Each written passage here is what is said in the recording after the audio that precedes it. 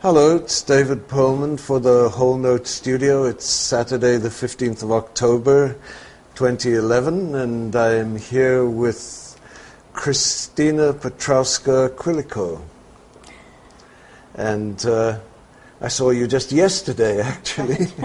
You were at, well, I don't need to tell you where you were, you know, but for our viewers, at Gallery 345 for an Anne Southam tribute concert that was presented by Array Music, who've been one of the champions of her work, right, in the last while. Well, I remember Array. I think I first played with Array many, many years ago, 1989, and Christos Hatsis was involved, and we went on a tour of Greece twice. I think 91 was the last tour. I don't have the dates, and I'd have to look them up, but it was exciting. We did a program of Canadian music, and that was one of the first times I introduced Anne's music in Greece, and Christos Hatsis' music, and we also did a whole program of Greek music. So I remember at the very end of our rehearsals, the Greek pianist who was to premiere a concerto by George Koumendakis, a student of Pierre Boulez, canceled out, so I had to do it. I just remember practicing 10 hours a day to learn this concerto. How long did you have for that? Less than 3 weeks. Wow. Yeah, it was a and really you have tough to get piece. it into the fingers. You do, and I was doing other repertoire. I know something by Michael Travlos, a Greek composer. Anyway, it was really interesting. The concerts for the Greek music were really well attended, and they were in an open-air theater. The Canadians were less well attended, but you know, musicians who were interested were there. So that was the first time I played with Array a long time was ago. that when Henry Kocharsik was the artistic director? I think so, yes. Yeah. And so your connection with Anne Southam's music goes back a long time, does Oh, it does. About 30 years ago. Really? And I remember very well because Ruth Kasdan was studying some piano with me at the time. I was teaching at the Royal Conservatory of Music in Toronto.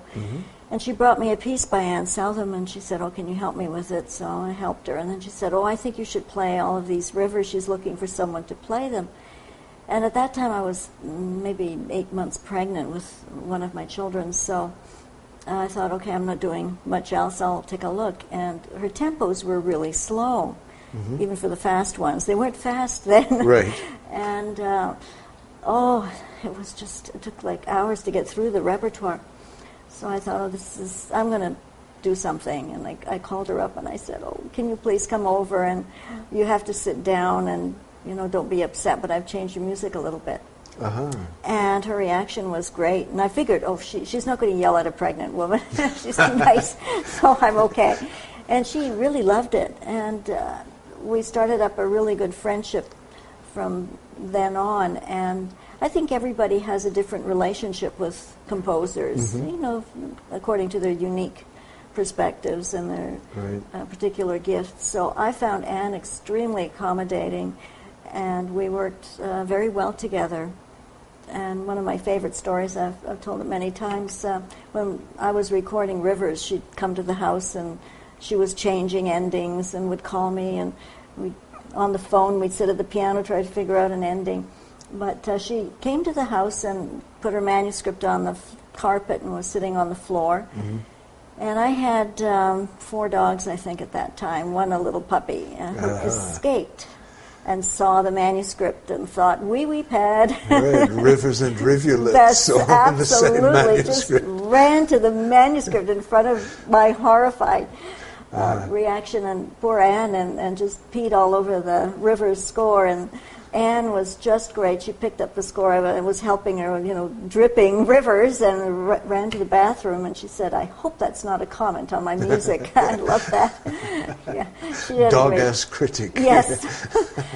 And the other thing was, that was so much fun with her, every time I play Rivers, she'd say, it gets faster, you know, for the fast ones. Well, so do Rivers from time to time. Yes, they do. It's interesting. The tempo was very fast last night. Yeah. It seemed that... Well, for the fast ones, the slow ones can be slow. For me, it depends on the piano. And on the room. actual, the instrument itself. The action of the piano. Because if you've got a stubborn piano, you can't play it that fast because it won't react. So if I've got a fast piano, it's like, driving a fast car. A sports car, here I go.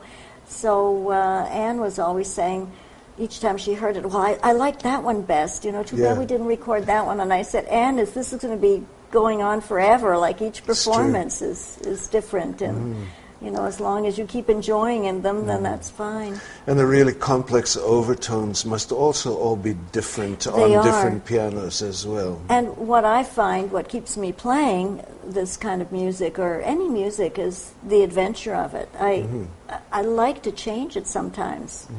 And I tell my students this, if I've told them something, I say, it's not written in stone. Surprise me if you feel that you want to. That's more exciting than just memorizing everything I say. Yeah. And when I was a student, that was one of the things I learned from my teacher. I tried to do what she said, Rosina Levine, or this was when you were in New York. Yes, right? at Juilliard, or Oren Freundlich, who I studied with, or the assistant Janine Dowes. They would tell me what to do, and I'd be very careful to work at it. But sometimes at the concert, all you want to do is just sit there and play, and whatever happens. So I hoped that she wouldn't be there, because I had different plans for an interpretation. Right. I don't know, I think it was 14 or 15, and then she came over and she said, well, that's brilliant. And I thought she wasn't there, and I was so upset when I saw her. I said, oh, I'm so sorry I didn't do what you said. And she said, oh, I loved it much better. And that gave me the freedom, and I've taken that to contemporary music, because that makes it more interesting. Well, I imagine for some contemporary composers, you don't ever hear the music until somebody plays it. That's right. I mean, hear it fully. You may have it note for note, although even that is sometimes not the case. But it is a music of discovery. It is, and also for the composers. And one thing that I feel really regretful for young composers and also young pianists, there's not that much opportunity to play with orchestra. It's true, isn't it? So I think I was very lucky, very fortunate that I started with playing with orchestra at a young age. I played the Haydn in Toronto when I was about 10, and when I went, with Ettore Mazzolini. As they say. Well, yeah, but I never thought of myself like that. I didn't even tell my friends at school, because it wasn't cool, right? And my brothers, the brother that was living at home at the time certainly didn't encourage any of that, and my father didn't really want me in music. So this was just something that I did and didn't feel particularly special about. Now when I look back, I think prodigy, and I'm so grateful that nobody took me seriously. Nobody actually pigeonholed you as that. And then, I did win Kiwanis and all this kind of stuff. And then when I went to New York, to the Juilliard School, I was 14, and Boris Berlin encouraged me, and my father said absolutely not, because I was very good at school, and, they anticipated an academic career. And I went to Juilliard, and I got the scholarship, so I went there, and then I won the concerto competition there with Murray Pariah, who was just wonderful. I loved him, a great guy. And he did Beethoven second piano concerto. I did Mozart K488 in Town Hall with orchestra, and got my first New York Times review. Wow. And I played with Juilliard Orchestra. I got to do like Chopin E minor 6 times with 6 different conductors, which was just invaluable. Yeah. And I went to the high school performing arts, so I was playing in the orchestra whenever anybody was absent. I had to play their part, or learn figure bass, and did all that kind of stuff. So I got used to it, accompanying right away. So I played with all different instruments. And living in the States, I went to music camps. I went to Blue Hill, Maine, to work with Archer Balsam, Tanglewood, Aspen all summer. I would go to Paris, France, and I would go as artist in residence and accompany everybody, as well as play solo. So that was an invaluable experience. And then at the same time, in my teens, I ended up playing with orchestra. That's what I said, opportunities. I did like the Prokofiev first, second, and third piano concertos. I did the Strauss Burlesque. I've done Gershwin Rhapsody in Blue. I've done The Emperor, lots of Mozarts. So in terms of, we were talking earlier about it takes time for the music to get back from the memory to the fingers. Yes. Do you keep a number of concerti in rep, or how long does it? I mean, for example, what's it? November 4th. You're doing I'm doing the Grieg. You're doing the Grieg with the Kindred Spirits Yes. Orchestra up at Markham Yeah. Theatre, where they're making a real effort to bring in a much stronger classical component in that venue. Yes. And it's a nice one, so it'll be interesting. But my question Yeah. has to do with does it take time to dust something like that off and get it back to the fingers, or Not is too much not time. Too much, yeah? And I credit the Juilliard training because, many times they'd say, well, if somebody's sick, or, can you do this concerto in 5 weeks? I remember Boris Brott, I was scheduled to do Chopin E minor, and then he said, I don't want to do it. I want to do Strauss Burlesque. What? I don't know it. And he said, we've got 5 weeks. And I went to Rosina Levy and I said, could you call the conductor up and tell him, not to do it? And she said, no, just learn it. You've got 5 weeks. So I did that, pardon me, for the Strauss Burlesque, the Prokofiev first. So it doesn't take me too long to learn, but it has to be focused practice, and you have to know how to practice. So between Grieg and Southern, yeah, there's a bit of an arc, but I imagine there are also certain connections or things that. Oh, I can address that. Southern, to me, the fast virtuosic pieces have similarity to Franz Liszt, Chopin, bit of Schumann. It's the technical aspects of them.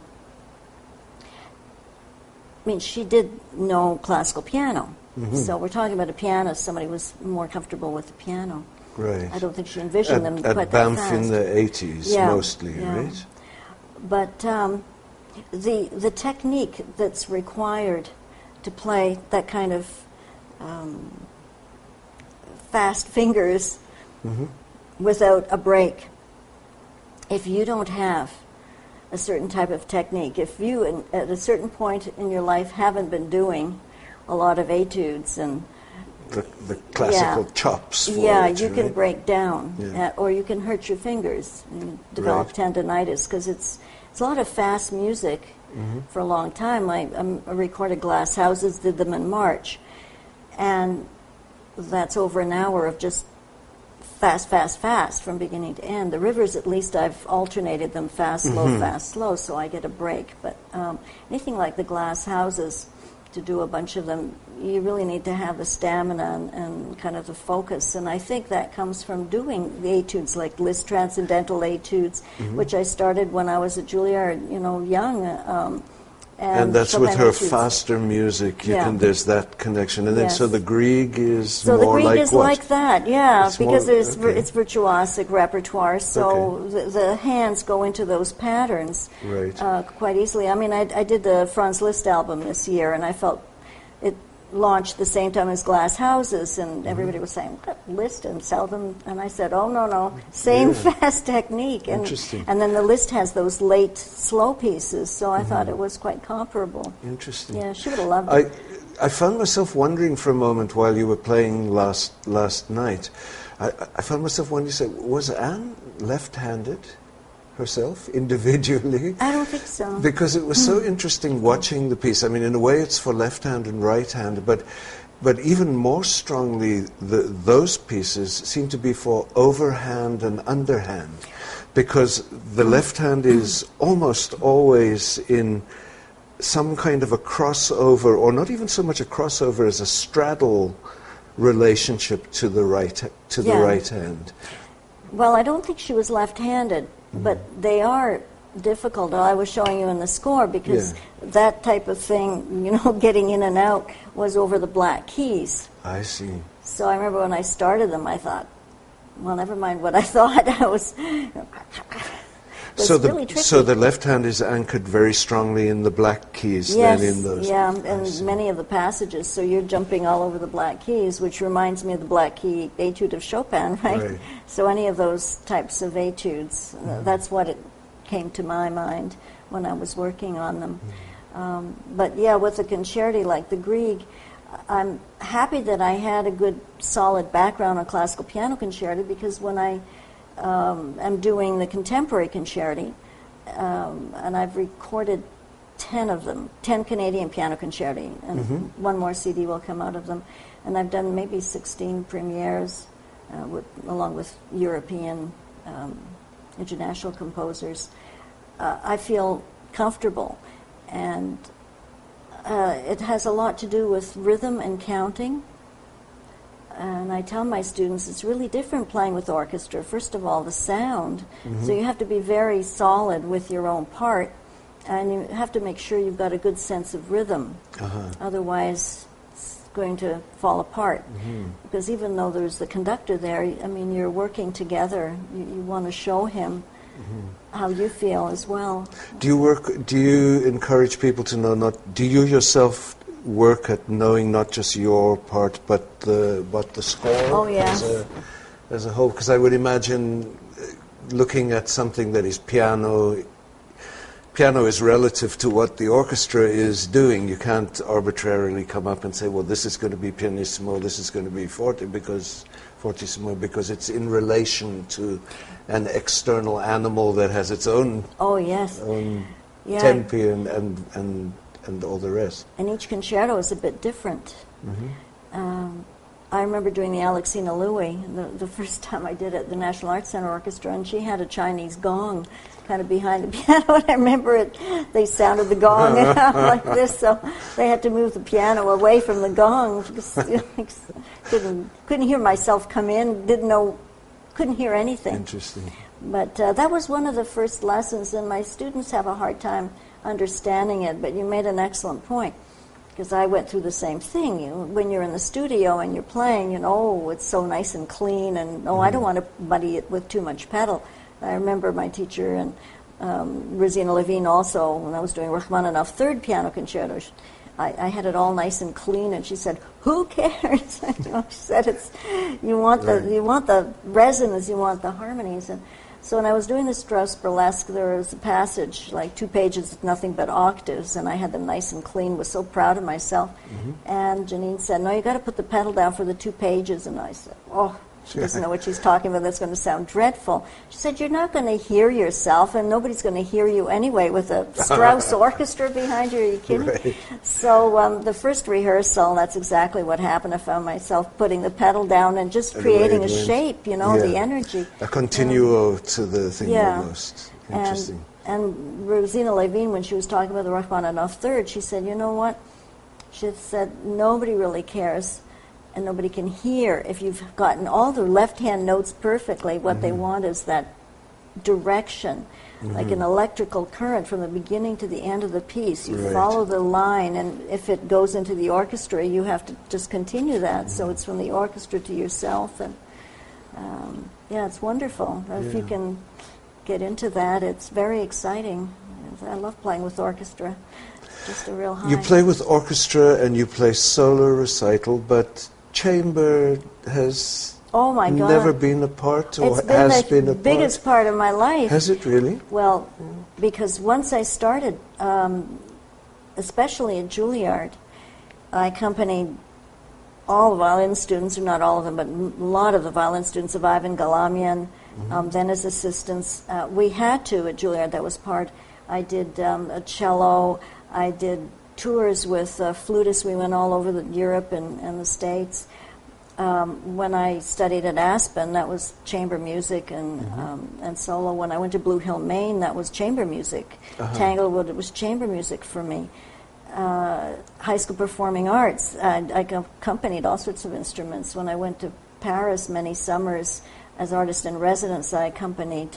That was part of my commitment, was to accompany all the different instrumentalists. I can't tell you. I mean, that's all I've done. But piano plus one mostly, not piano trio? No, not trios, quintets. Oh, yeah. When I was in Ottawa, living in Ottawa, they had music for Sunday afternoon, and they were chamber groups from the orchestra, and I used to accompany a lot of those. And they'd get somebody from different orchestras in the States to come and coach us, so that there were sextets, quintets, and trios. And then, of course, I worked with individuals. So, like at York, we've done a whole bunch of cello and all the Beethoven sonatas. Jacques Israel. You're working with Jacques? Yeah, we're working together as a duo, so we did a number of concerts together. And so, I keep doing that all the time. And in terms of modern repertoire? Well, Jacques and I are doing an all-Canadian program this year. Oh, yeah. So, getting away from the Brahms and Beethoven for a bit. Yeah. Let's talk a bit about the upcoming CD. It's called Tapestry? Tapestries. Yeah. Tapestries. Yeah. And it's being launched at an event at the Canadian Music Centre beginning of November? November 2nd. November 2nd, with a little concert to... Well, we're trying to decide, because it's difficult. They've got the Weinswag piano, the upright. Yeah. So I don't know whether that's anything can be played. We're still thinking about it. But yeah, it's a different CD, because the last CD I did of concerti for them were Canadian women, Alexina Louis, Violet Archer, and Larissa Kuzmenko. And that was a Juno nomination for that. And I had a Juno nomination for a Glenn Buhr piano concerto that I did with the Winnipeg Symphony. So this Tapestries had Heather Schmidt's piano concerto, number 2, that she wrote for me. And I did the world premiere with Kitchener-Waterloo. And it just didn't fit on the first, and Center Discs didn't want to do 2 CD sets, because I keep doing so many 2 CD sets. Yeah, right. So they said, okay, enough, just 1 CD. So we left poor Heather off, and David Yeager was very fond of that piano concerto. And somehow we got into a conversation about different types of piano concerto, and said, well, there's nothing ever written for piano and like choir or anything like this. I said, you just reminded me. I did a piece, and CBC recorded it by George Fiala with the Ukrainian-Canadian opera chorus and chimes. Okay. And I said, I don't remember it at all. So he said, I'll look it up. And he looked it up and sent me a copy, and he said, I really like it.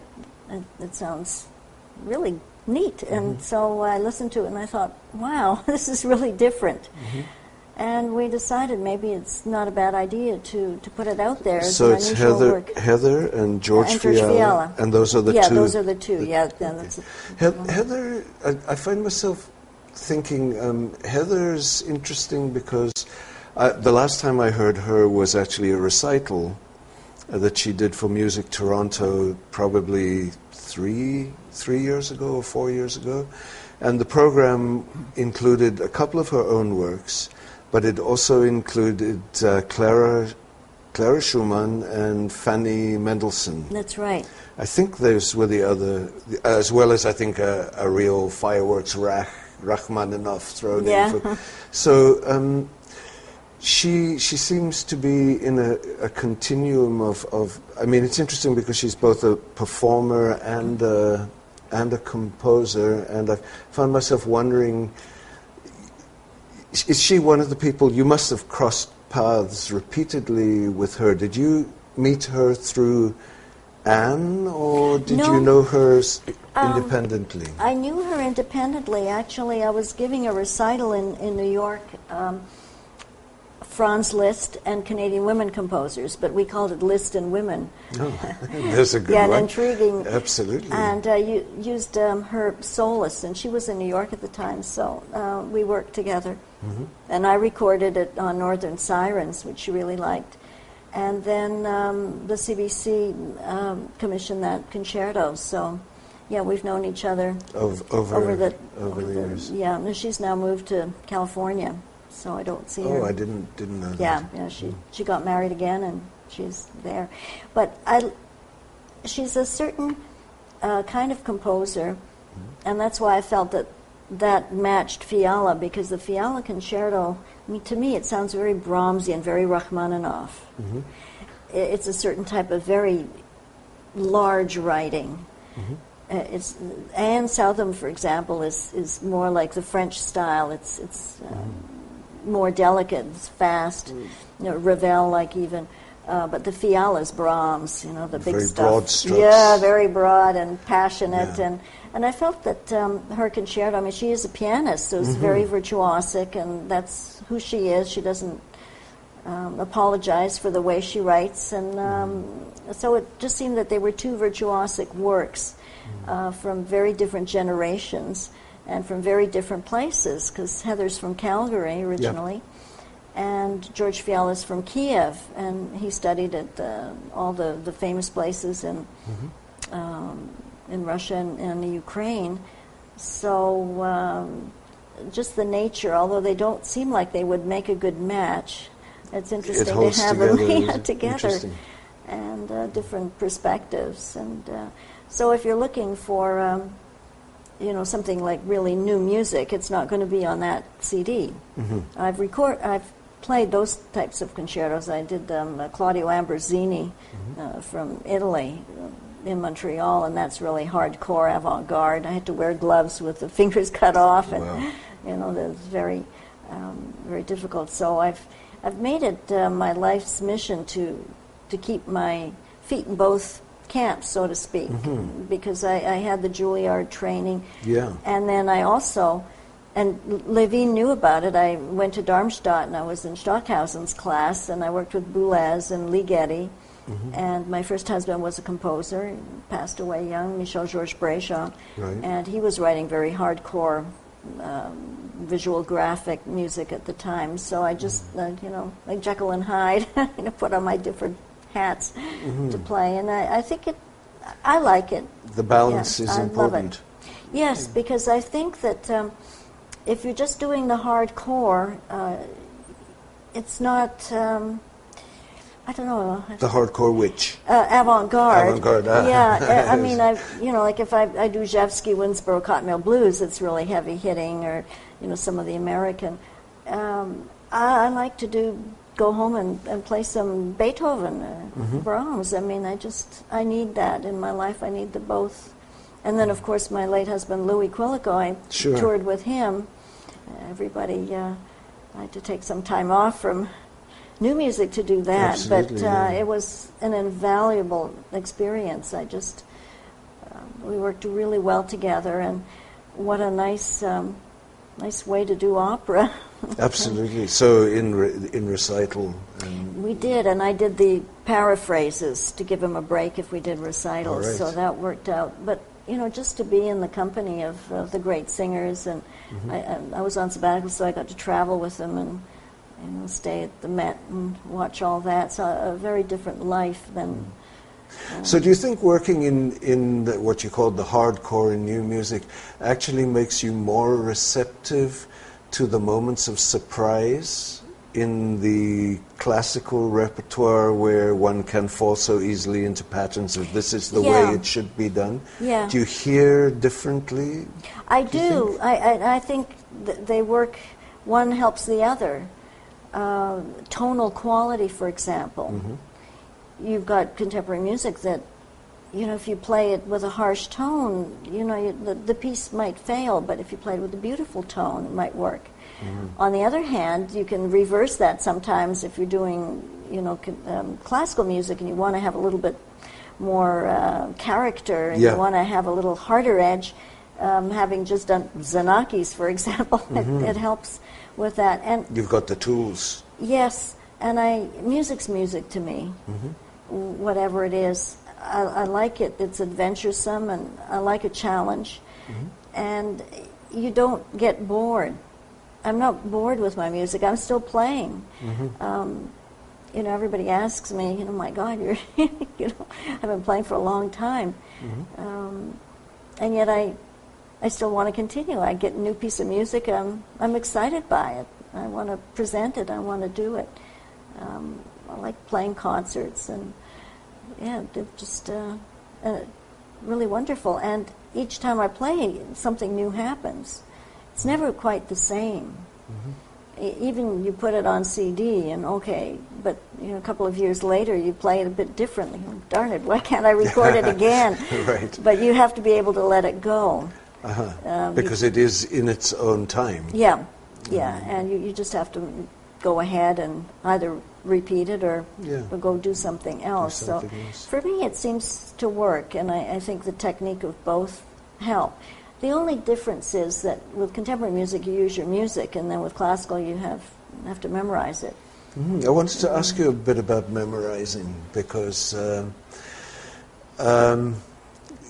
it's interesting. We was talking to someone a couple of weeks ago who talked about the fact that the requirement for the memorized concerto actually came to the music quite late, that it was show-offs like Liszt who actually forced that on in terms of expectation. Yes. And that it's not necessary. I mean, how do you, what's your take on that? Well, Clara Schumann was another one. Well, I was doing a lecture on Franz Liszt, so I have my top 10 reasons why Liszt is a modern composer, but he was one of the first that was memorizing entire programs. Mm-hmm. In fact, he gave concerts in Berlin. In 10 weeks, he gave 21 concerts, 80 works. 50 of those were memorized. He had a prodigious memory. He memorized the Beethoven Third Piano Concerto in 48 hours and performed it. He was a great improviser.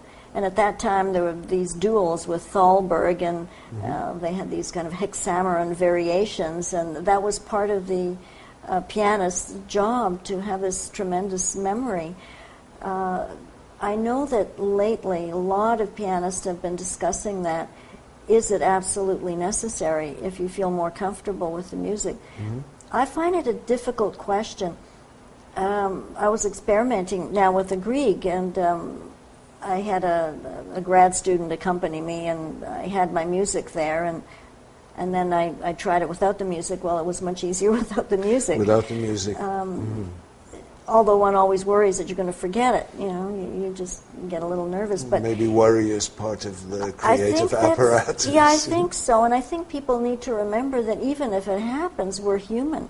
Mm-hmm. You know, and we're not CDs. Yeah. You know, and the perfection of these CDs. But in live concerts, you often have pianists forgetting. There are a lot of stories. Stephen Huff on his blog was talking about, you know, the fact that probably we shouldn't play with music. Mm-hmm. And Sviatoslav Richter, after 50, started using his music, and, you know, who cares? I heard a story that he changed his practice because his own perfect pitch shifted by a semitone, and he was hearing things a semitone different from what he was seeing.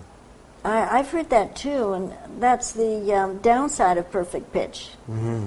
Because if you're playing on a piano, I mean, I can tell if it's out of tune, but you know, I get used to it pretty quickly, and it doesn't bother me. But I've known pianists who are really thrown by a piano that may not be exactly what they matching their own pitch. Expectations. So it's difficult. So I think we're going to have to wrap here, but just to go back, the 5th.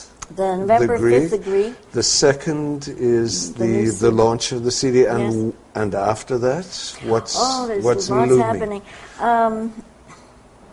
Well, I'm playing the All Canadian with Jacques Israelovich. Right. And I've totally forgotten the date. It's in January. Yeah. I'm doing a Karen Kieser concert because I've recorded the first CD of a 2-CD set by Greek-Canadian composer Konstantin Karavassalis. Yes. We received the Harry Friedman Award for this in an Ontario Arts Council grant. So in the summer I did the first CD, and I'm going to record the second of his music. I'm doing Rivers with the Toronto Dance Theatre in April. With a new ballet by Christopher House that he's choreographed. Okay. So I'll be on stage with the dancers, very exciting, and we're doing it in the National Arts Centre as well. And I've got another recording of women composers that I have to record. I've just got lots of projects. Yeah. More power to the hands. That's right. Well, I'm very lucky that I've never had tendonitis, and I thank my teachers for that, and I work out, and I don't take myself too seriously. I walk the dogs, I lift weights, I don't worry about it. So I think that's the best attitude. Thank you so much. Oh, thank you. Really enjoyed this. Yeah, me too.